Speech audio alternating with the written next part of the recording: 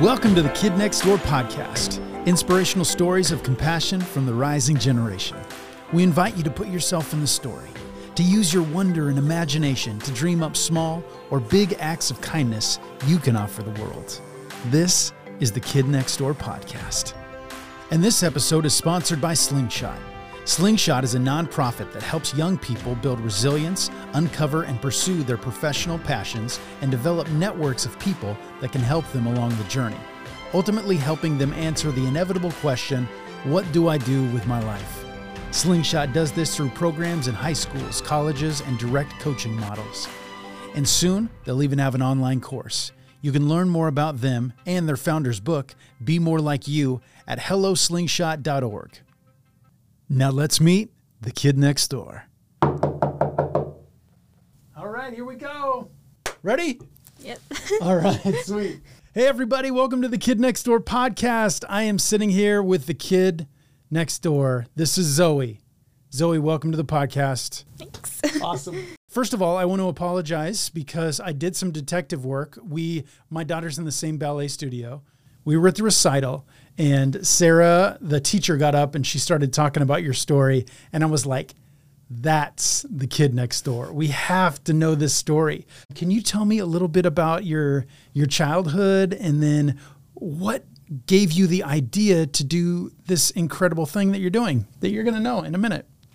So my twin sister and I, we were adopted when we were 13 months old from China. And so we've grown up in Spokane, Washington since. And then I guess when we were like super little, we were like a part of like adoption groups for Chinese families. And we were pretty involved with that. But then as we got older, this groups kind of just fizzled out because a lot of people like moved around and people got really busy. But since I was like super young, I've always known that I was adopted. It was a little obvious in my family. But my parents were pretty open about it, and I always just thought it was really cool to learn about like China and like where I was from. And especially too, one of my best friends, she's also adopted from China. But other than that, just in Spokane in general, there's not that many people who are adopted from China that I know personally. So I always just thought it was cool to like learn more about it. And then when I got to high school, I joined DECA, which is like kind of like a business club for high schoolers, and they also have it at the collegiate level. And so I joined DECA, and so I like to do like the written papers and presentations. And so I was trying to think of ideas my junior year for a business because my sophomore year, my partner and I, who also was adopted from China, we came up with an idea for like a business that helped like adoptive families like find resources and stuff, and that's what our paper's kind of based on that year.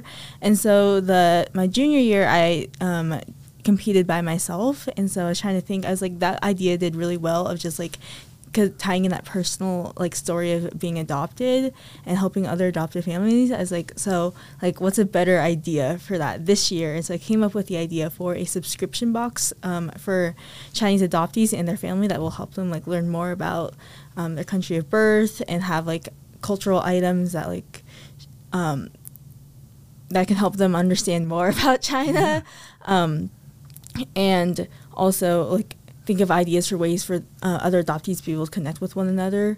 And so that was like a startup idea type thing that I competed my junior year in DECA and did really well at state, was a finalist at state.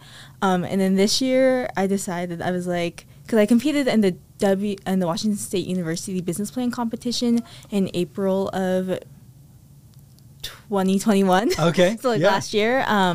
And I won the high school division. Oh, we've got a champ in the house. Okay, for this project. Yes. Okay. And so I've always not been very interested in like pursuing business. Because I'm going to go to college and study education.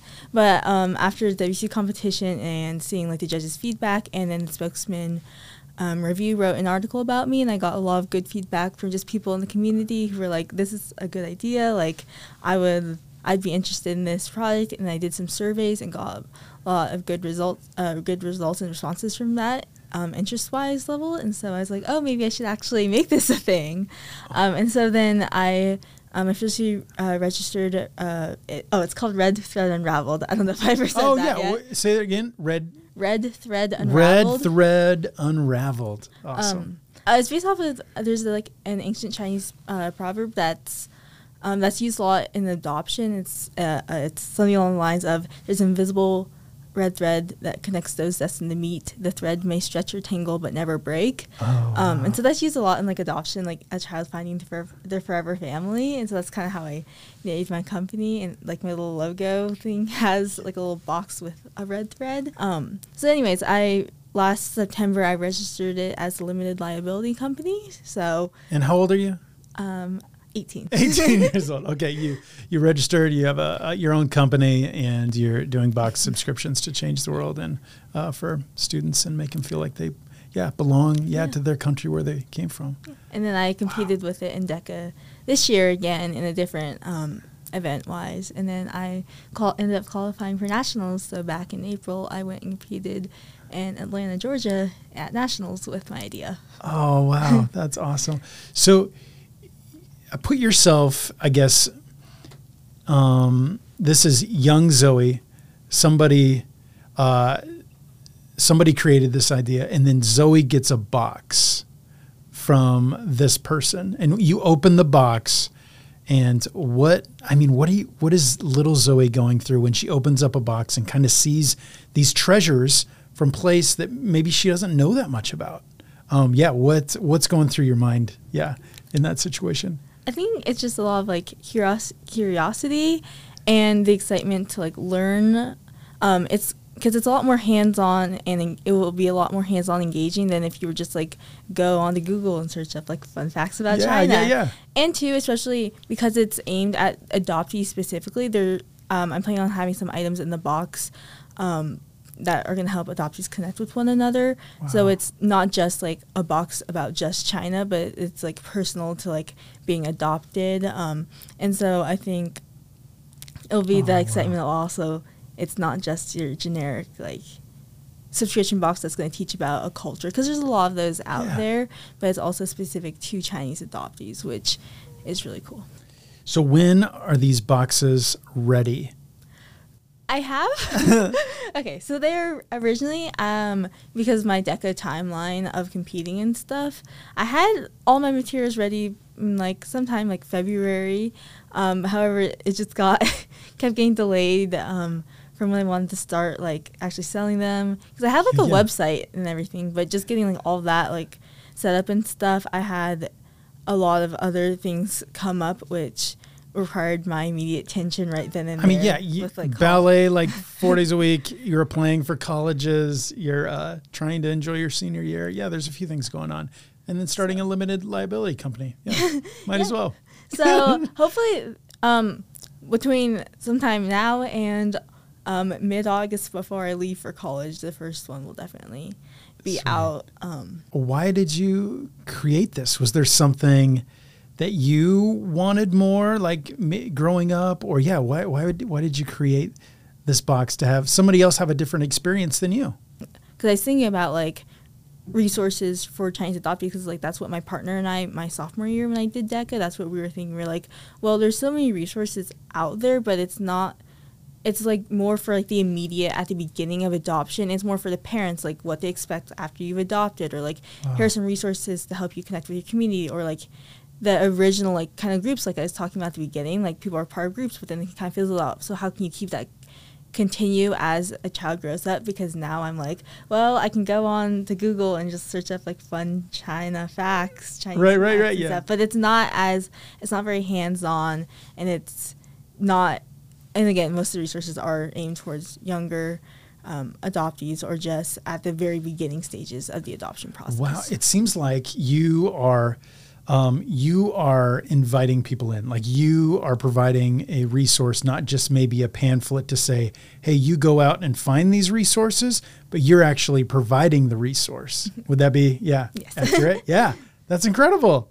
Okay, how does it feel to create something like this to make the world a better place? Why do you even bother? Why do you even do this? I think it's something that I would have liked when I was younger, and then I think too is just seeing how the responses I got from people, even when I was like, oh, I don't know if I'm going to actually want to try to pursue this at all, but then to see other people's excitement about the idea or other people relating to the same like struggles or like feelings that I face, I was like, oh wow, this is like something that other people would want, and it's an actual issue that other people are facing. Yeah. And it's like, so wow. It just takes a little spark or a little idea to kind of change the world, and changing the world. That's what this podcast is all about. Little things or big things, because sometimes just getting out of bed in the morning is heroic. And then there are times where these ideas come and you have this idea and then you actually, follow through with it because you see a deeper need in the world and you're like, ooh, I want to make the world a better place. Have you always, is that kind of a motto of yours? Like, making the world a better place. Is that important to you? Yeah. Yeah. Cool. And in what ways can you encourage others to do that? How to live kind of compassionate lives? I think just with everyone that you meet, know that everyone has their own things going on, and that your impression of people can change, and that it will change if you take the time to get to know other people, or even if you don't actually get to know them super well, as long as you're just stay open-minded about that fact that people can change and people can can be kind and do good things, and that everyone has the potential to do good. And you have to sometimes give people the opportunity to do it. And it seems like you're living that out, in your life. And it's really cool. I wanted to talk about your story. So I do have some rapid fire questions here. Okay, are you ready? These could be funny. These could be dead serious. Okay, Zoe, here we go. Okay, no pressure. Panthers or Wildcats? Panthers. Okay, she goes to Mead. That was a trick one. All right, ballet or modern? Ballet. Okay, choosing ballet. Pizza, burger, or other? Pizza. Nice, my favorite. All right, Bieber or Harry Styles? Or neither? Neither. Okay, who's the band in Zoe's playlist right now? What were you listening to on your way in here? I don't know, actually. You're just so focused. Yeah. I listen to podcasts a lot when I drive. Nice. Okay, what makes a good podcast? Because I really want to know. I like to listen to a lot of ones about parenting. Nice. Psychology ones. I just think it's so interesting. That's awesome. Oh, I love that. And I think leading with compassion and leading with love is a great way to parent, not shame or guilt or anything like that. If you'd like more information on Thread Unraveled, check out Zoe's website or click on the link of our YouTube channel. Thanks for listening. Zoe, knock, knock. Who's there? The kid next door. The kid next door. Zoe is the kid next door. Zoe's the kid next door. Until the next chapter, make it a great day. All right. Nice. Cool.